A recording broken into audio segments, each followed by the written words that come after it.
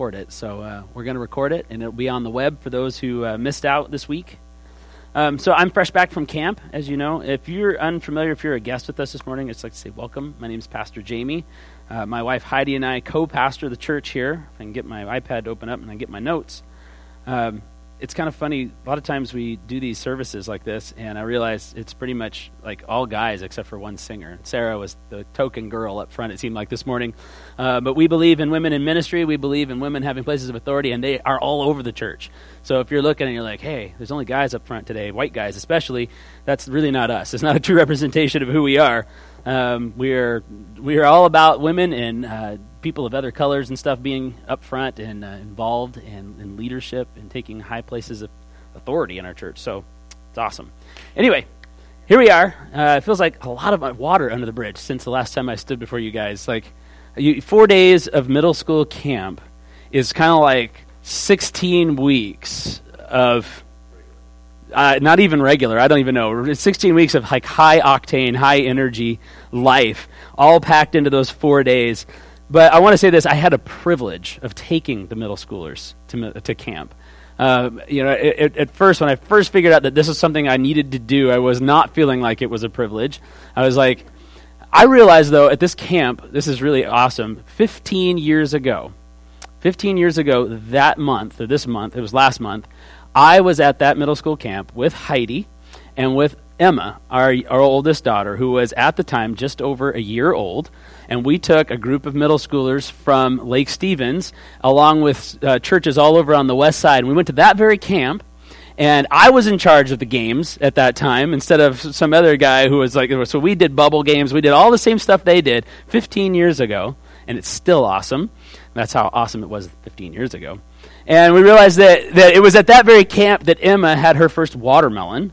One of the camp counselor people was like, hey, does she eat watermelon? I'm like, not yet. It's like, here, little girl, have some watermelon. And she's like, and she still eats watermelon like that. So that camp, and then our kids have been going to that camp for years now, and it's a place of great spiritual presence and power when you bring people together who love Jesus and want to encounter him. So it's a privilege to be involved in that. It was a privilege to sleep in an open tent in a thunderstorm getting wet. It was a privilege to get stung by a bee as I stuck my hand into a bag of gummy worms. It was a privilege to smell all of that goodness in that tent. Because all of those things gave me the privilege of watching them worship Jesus with all of their hearts and all their minds. It gave me the privilege of watching over 500 middle school students gather at the door to the church shouting, let us in, let us in. Not because they were ready for a show, because they wanted to rush to the stage so they could worship Jesus with their hands lifted high and jumping and their hearts just going for it, all full gas. I think there's something for us to learn in how middle schoolers approach going to church. So just put that in your heart, that sense of anticipation, that sense of desire to be in the presence of Jesus, because it's a privilege to be in the presence of Jesus. I got one amen on that. So if you're unchurched background, we say amen, which means let it be, or I agree, and we just shout that out occasionally. It's kind of, you get to be, you have like Tourette's syndrome or something where you just go, amen! Just all of a sudden, when you agree with something or you think it's really awesome or God speaks to you in a moment, go ahead and just do that. So let's just practice all together. Let's say amen. Okay, it's not churchy, it's not weird, it's just what we do here, all right? So a lot of people will talk down about middle schoolers because of their emotions or the silliness, but it is a privilege to be with them and to get to be emotional and silly with them. So it was awesome. It was so awesome. And it's a privilege to get to show people the love of Jesus, that they get to hear that no matter what, no matter who they are, no matter how old they are, whether they're a baby or they're an elderly person or an awkward middle schooler who's trying to figure out life, Jesus loves them. You guys are going to get to be, you're going to be with me any minute now. So that's really a big part of the message that I want to explore this morning, which is a continuation of our series, which is just one word from Jesus. If you want to turn your Bibles with me to Matthew chapter 8, we're going to continue looking at the stories of Jesus that are right here, packed. There's several of them packed right here in Matthew chapter 8. Next week, we're going to hop to chapter 9 just a little bit. Today, we're going to actually look at two sections of Scripture that are often separated. I've heard many, many sermons on both of these passages individually, but never the two passages together. And it's really interesting, kind of the context of what's going on here is, the Bible it happened, and then about 80, 90 years after it happened, people were actually writing down those stories that were being passed down by eyewitnesses, and they're gathered in these stories, and then 150, 200, 300, 2,000 years later, I'm like trying to figure out how long ago this was, we've taken it and we've broken it into chapters and verses and all that stuff, so it's easy for us to understand. We've given it headings and titles, but these were never meant to be broke up like this. So it's just to help us out. So we're going to put these two passages back together and learn something from them. So if you remember the sections before what had been going on, we have Jesus who has preached the longest sermon in history, right? Several hours, several days, who knows how long this thing went on. And people were so into it that they actually stayed and listened. And it says that they were filled with awe and wonder because he preached as one with authority, not like the people who had authority, who had actual authority. He preached unlike them and preached with greater authority because he had authority from God. And then he goes out from that, and he goes out and he begins to act on what he taught on. So that's kind of where we're at here. And we're going to look at these two passages, Jesus calming the sea, and the second is where he's casting out a whole passel of demons. I said that, passel of demons, like geeses come in a gaggle, and mooses come in a herd, deer come in a herd. I think demons come in a passel. So you can chuckle when I make stupid comments like that. It's just fine. Yeah, amen. All right, so let's read it. Here it comes. Matthew chapter 8, we're going to start at verse 23. And when he got into the boat, his disciples followed him. And behold, does everybody say behold? Behold. There arose a great storm on the sea, so that the boat was being swamped by the waves, but he was asleep, he being Jesus, obviously. And they went and woke him, saying, Save us, Lord, we are perishing. And he said to them, Why are you afraid, O you of little faith? Then he rose and rebuked the winds. The book of Mark says that he said to the wind and waves, Peace, be still. So, and the sea, or to the wind and the sea, and there was a great calm. And the men marveled, saying, What sort of man is this, that even the winds and the sea obey him? And when he came to the other side, to the country of the Gadareans, 2 demon-possessed men met him coming out of the tombs, so fierce that no one could pass that way. And behold, say behold. Behold, they cried out, What have you to do with us, O Son of God? Have you come here to torment us before the time? Now a herd of pigs was feeding at some distance from them. And the demons begged him, saying, If you cast us out, send us away into the herd of pigs. And he said to them, Go. So they came out, and they went into the pigs. And, say it with me, behold, the whole herd rushed down the steep bank and into the sea and drowned in the waters.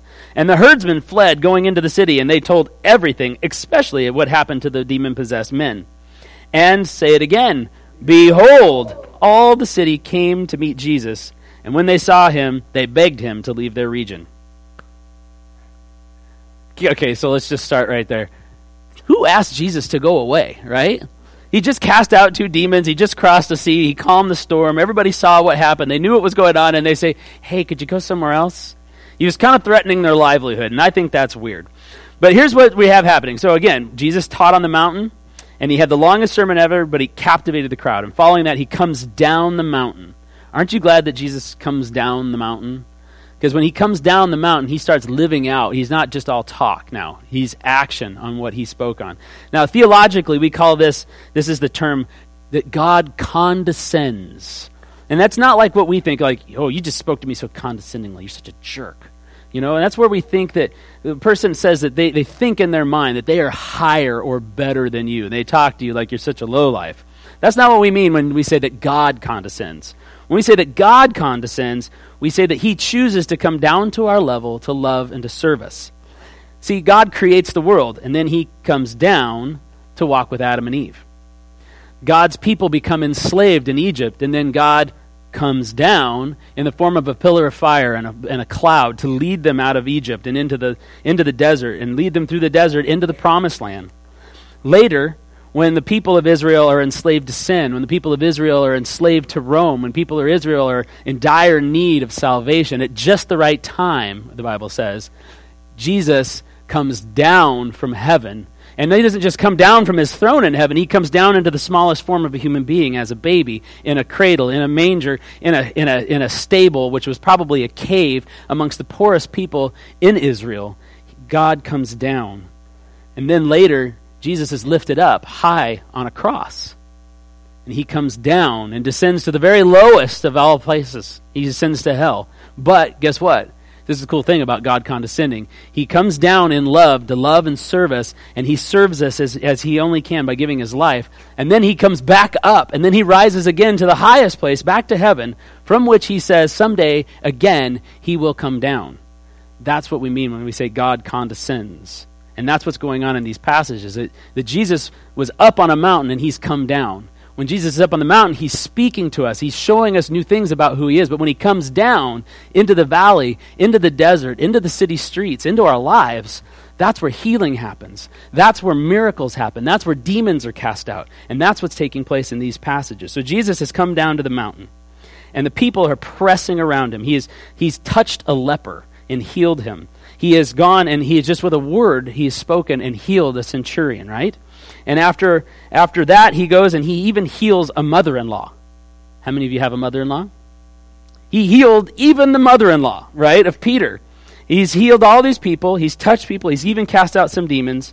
And Jesus is at this point completely gassed, okay? He has preached for hours or days or however long. He's healed and touched all these people. He is just wiped out. And so he says to his disciples, who live in this town of Capernaum, he says, guys, get a boat ready. We're going to go to the other side of the lake. The lake is 13 miles long and about 8 miles wide, and the point from which they were going to go to the other side was probably only about 4 or 5 miles. Not real far, but they're going to go out across the water. But the people are so anxious to be in Jesus' presence, like middle schoolers waiting to get into church at camp, shouting, let me in, let me in. They are pressing in around him. He basically pushed into the boat, and people start climbing into the other boats around him. If anybody's got a boat, they're in it, and they're following him out onto the water. It's like the paparazzi, right? Yeah, Doug knows all about the paparazzi. They're always following Doug around, trying to get pictures so they can get the inside scoop and put it on the front of People magazine or whatever the latest news celebrity magazines are. They try to catch you off guard whenever they can. And so they're just pressing in on Jesus. And so the disciples are rowing for their lives. Now, these guys are experienced seamen. At least 4 of them we know were fishermen who lived in that town, who owned boats, who worked that lake day in and day out, who caught fish all the time. They knew every mood of that water. So when they set out, the sky was probably clear. In fact, it says that they're heading, and if you look at the map, they're heading from the west to the east, and it was late in the evening, so the sun was probably setting behind their backs. The sky was probably this beautiful color of orange, and it was just gorgeous. A gorgeous evening to be on the lake if there wasn't people going, Jesus, Jesus, come, and shouting at you, following you in the boats. So it's a race, and they're headed out on the water, but something happens that surprises everybody. As they're paddling along, a wind comes up. The text says, behold. Now, you guys remember that behold means to stand in awe and wonder, right? Behold, to stand in awe and wonder. Matthew, who is writing this down years later, remembers even the disciples were surprised. They were standing in awe and wondering as this storm approached them. What happens is, out of the Golan Heights on the east bank of Israel, on the east bank of the Sea of Galilee, there's the word I was looking for, out of the heights will come these storms that are random. The heat in the desert heats up and mixes with the cold air, and it rolls a storm out unlike anything you've ever seen. When the text here says, a great storm came, we're not talking about like a great storm that we might see around here, where the wind is blowing so hard that things are going sideways. We're talking about cyclonic winds, okay? Spinning and hurling dust and dirt and debris. It's like a tornado came out of the mountains, hits the water, the waves are whipped up to a great height, and many, many, many sailors had died in this area. The seabed was littered with boats, and still is to this day. They do archaeology down there, finding boats that have been taken down by these storms. And they're in this storm, and their sailors who know the wind and the waves, who know their boat, are starting to get a little scared. They're starting to get a little fearful. They're like, this isn't good. Jesus said go to the other side, so let's keep pressing in. Let's keep going. Jesus said go there, so we're going there. Jesus just healed all these people. We need to listen to him. Jesus has got authority that nobody else has. We need to listen to him. Just keep going, just keep going, just keep going. And then they start to fear for their lives as the boat is filling with water, and they're like, what are we going to do? How are we going to survive this? And finally, they get so afraid that they come to Jesus and they say, Jesus, we're done for. Jesus, we're going to die. That's what the Greek here says. It says, Lord, Lord, Lord, we're going to perish. The loose translation is, we're all going to die, right? That's what it means. And they felt it. They were like scared. But Jesus. Everybody say, but Jesus. Aren't those some of the best words ever? But Jesus. Now, I was lost in darkness and depression, but Jesus. I was hopeless, but Jesus. I was stuck, but Jesus. But Jesus. When he was finally awakened by the disciples shouting, he rubs the sleep out of his eyes and he stands up.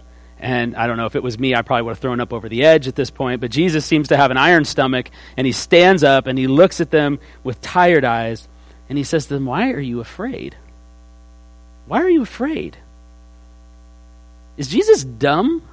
I mean, this is like the stupidest question ever, right? They say there are no dumb questions except for maybe this one. Why are you afraid? They're like, why am I afraid? Why am I scared? Oh, I don't know. That giant wave that's about to roll over the top of us. Oh, I don't know. The boats at the bottom and all the sailors who are drowned. All the people who are turning and screaming, running for home as fast as they can on their boats, getting out of the water. I don't know, Jesus. Why am I afraid? I'm afraid I'm going to drown. That's why I'm afraid. That's what these guys are saying. And then Jesus adds, oh, you of little faith. Did you catch that? Oh, you of little faith. Jesus doesn't relate faithlessness to doubt and disbelief in this moment. He relates faith to not being afraid in the midst of the storm. He chides their lack of faith because they were afraid. Everyone say afraid. You guys sounded like you were afraid when you said that just now. Just making sure you're all awake. That's why I have you do that. Fear comes in a lot of different colors, doesn't it? A whole lot of different colors. Xanthanophobia, that's the fear of yellow. Turophobia, fear of cheese. Hylophobia, fear of trees. Nomophobia, the fear of being without mobile phone coverage. Yeah, pretty much. I imagine the first day of high school camp was just anxiety-riddled young adults who, I can't have my phone. How about pogonophobia? That's the fear of beards. Like 1 in a million people suffer from those kinds of phobias, right? I mean, it's like 1 in a million at best suffer from these things. But fear comes from more than just phobias, right? Fear comes from a lot of different places. When we face change, we fear the new thing. When money is tight, we fear we might not make the bills. When new people join the church, we fear we might lose something about the church that we love. We fear what others think about us. We worry, we work really hard for 50 or 60 years, and in the end, we fear what will happen if we stop working. Not that I'm not going to pay my bills, but who am I if I'm not working? Who am I if I'm not the manager of this, or the owner of that, or the office person of this? We fear the things that are out of our control. We fear the loss of what we love, and above all, we fear death. But back in the boat where the disciples are experiencing aquaphobia, right? The fear of drowning, people, behold, it says, stand in awe and wonder. Jesus rebukes them for their lack of faith. In this instance, faith is the belief that the voice of Jesus is greater than the roar of the storm. Let me say that again. Faith in this moment, faith in the face of fear, is the deep belief that Jesus' voice is greater than even the roar of the storm. I have found that as I've gotten into this language habit in life, where I'll say things like, I'm afraid that. And it'd be the simplest, most innocuous little things, like, what do you think's going to happen tomorrow? Like, I'm afraid that the weather's going to be awful. Or I'm afraid that they're not going to make it on time. Or I'm afraid that, and I just keep adding this thing to it. And Heidi has she called me on it. This is about a year ago or so. She's like, are you really afraid? Why do you keep saying that? I'm like, well, I don't mean I'm afraid. I mean, I'm think that the negative is going to happen, or I'm mildly concerned. I'm afraid that she isn't going to follow through with what she's doing. And I realize that I keep saying, I'm afraid, I'm afraid, I'm afraid. And it's one thing to be afraid, but it's another thing to constantly speak fear, to constantly declare my fear, to give it power and to give it voice. And when I do that, I realize that there's a lack of faith in God. I'm afraid that the offering isn't going to be enough this week. I'm afraid we're not going to make it. Or I'm afraid that people aren't going to respond to our signs. Or I'm afraid that my sermon is going to fall flat. We say these things. I speak them all the time. And I realize that there is a genuine lack of faith in me as I bow to fear. So I've been working on catching myself. I say things like, oh, I'm afraid, no, wait, I'm concerned. And I want to start adding, I'm concerned, but Jesus is greater. Jesus is greater. Why do I believe that? Because of what happens next. Jesus rose out of his slumber, and he rebuked the wind and the waves. First, he rebukes the disciples, oh, you of little faith, why are you afraid? And then he rebukes the wind and the waves. And like again, I said in Mark, he in the same story, he stands up and he just says, peace be still. And suddenly, the whole ocean was calm. The word rebuke basically just means to give it its just deserts. It could be easily honoring somebody. You know, I give Sarah honor because, Sarah, you're just such a great kid. I just gave you your just desserts. But just as equally, I could be saying, Doug, you need to shape up. You got to get it into gear or else. And Jesus looks at the wind and the waves and he says, knock it off. In Scottish, he would have said, shoot it. And instantly, the cyclonic winds that are tearing up the oceans, that are threatening to swamp the boat and to kill all the disciples, suddenly the ocean goes flat. Now, some people want to take this and say it's not a miracle because these storms are so crazy. They just blow out. They come in from nowhere, and then they go out just as fast. But the text here doesn't say that the wind just went away. It says that the sea became calm. And the image that it is giving there is that it became water skiing weather. All of a sudden, the lake was like glass, instantaneously. And that's why the disciples marveled, and they said, who is this that even the winds and the sea obey him? So they make it across to the other side. It's less than 3 miles, but it was a fight for their lives. They're exhausted. Jesus is already exhausted. And normally when a storm comes up like that, people that are sailing on these oceans, they know they're going to be blown off course, right? If the wind was so strong that it was tearing the sails and parting the stays and the ropes were snapped and the oars, the boat is full, they had to let their oars go and the water's coming out, they're going to wash ashore wherever they wash ashore. They're going to be off course. And that's what it seems like happens if you read this.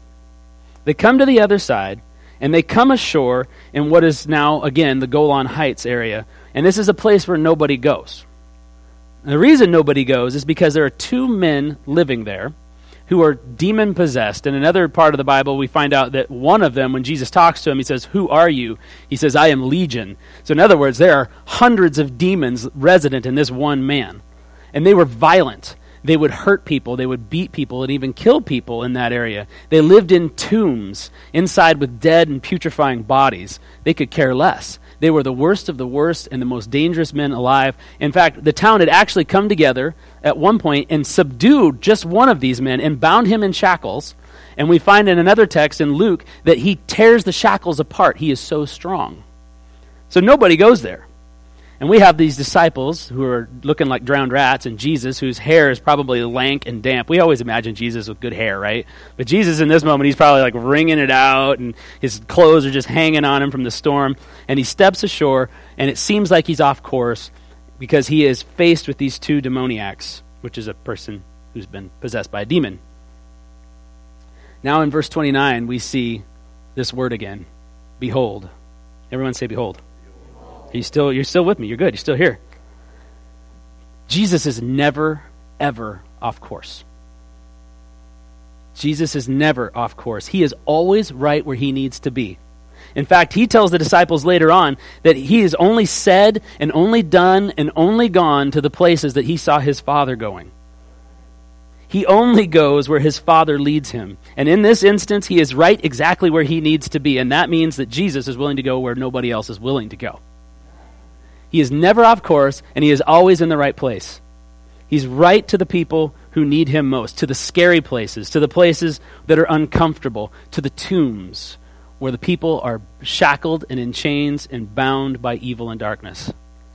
Instead of attacking, which is what you would expect, right? I love the tensions in this story. You would expect these 2 men who had beaten other people to rush the disciples, to come rushing down in all of their demon fury to attack the disciples, and Instead, they come out of the tombs and stand at a distance and they say, Son of God, what do you have to do with us?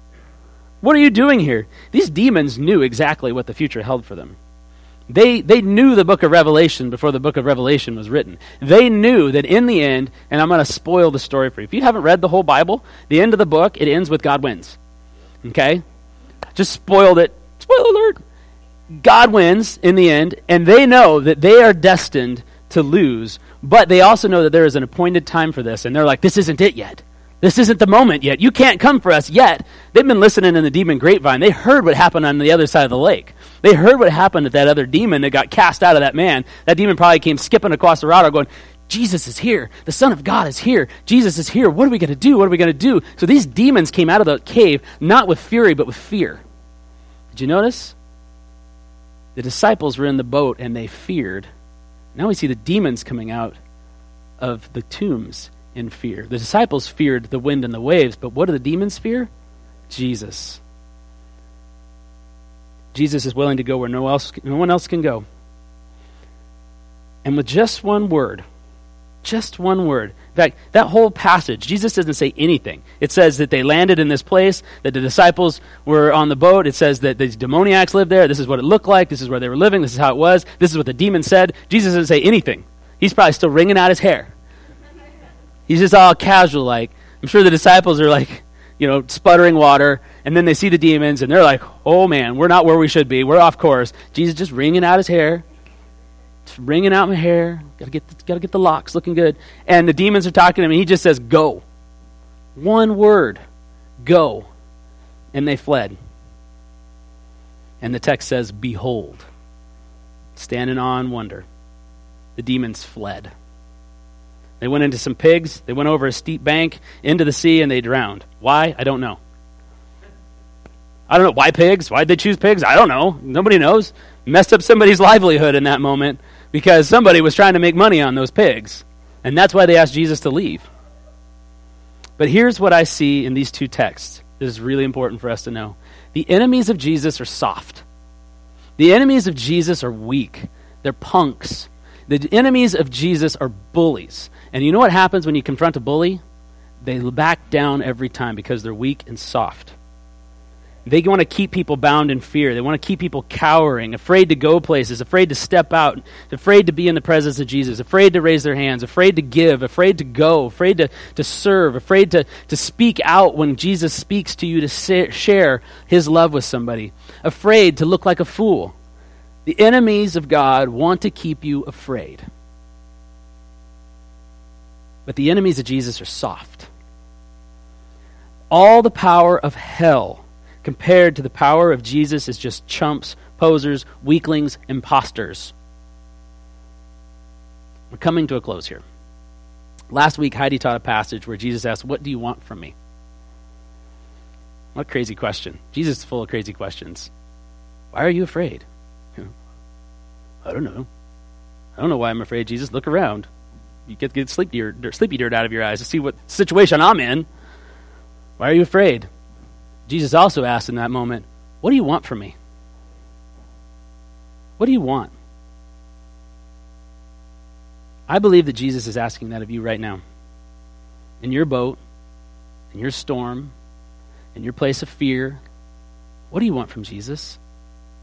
What do you need from him? What do you want from him right now? I believe that in this moment, for some of you, Jesus is saying, peace be still. Just peace, man. Peace, be still, be calm. Let faith rise up in you to believe that Jesus' voice is greater than the storm. Some of us are being overwhelmed by fears of all kinds, great and small, and they force us to act in certain ways, to stop doing things, to not do things, to not speak, to not step out. And Jesus is saying, let fear become faith. Some of you are being called into places that you don't want to go. It may be here in Pullman. It may be across town. It may be in your workplace. It may be in your family, in your home. It may be with your friends. And you're not sure you want to go there. You're not sure you want to say what you feel like you need to say. You're not sure you want to do what you feel like you need to do. And Jesus is saying, let fear become faith. Step out. Face your enemies. Face the enemies of God. Don't face them with timidity.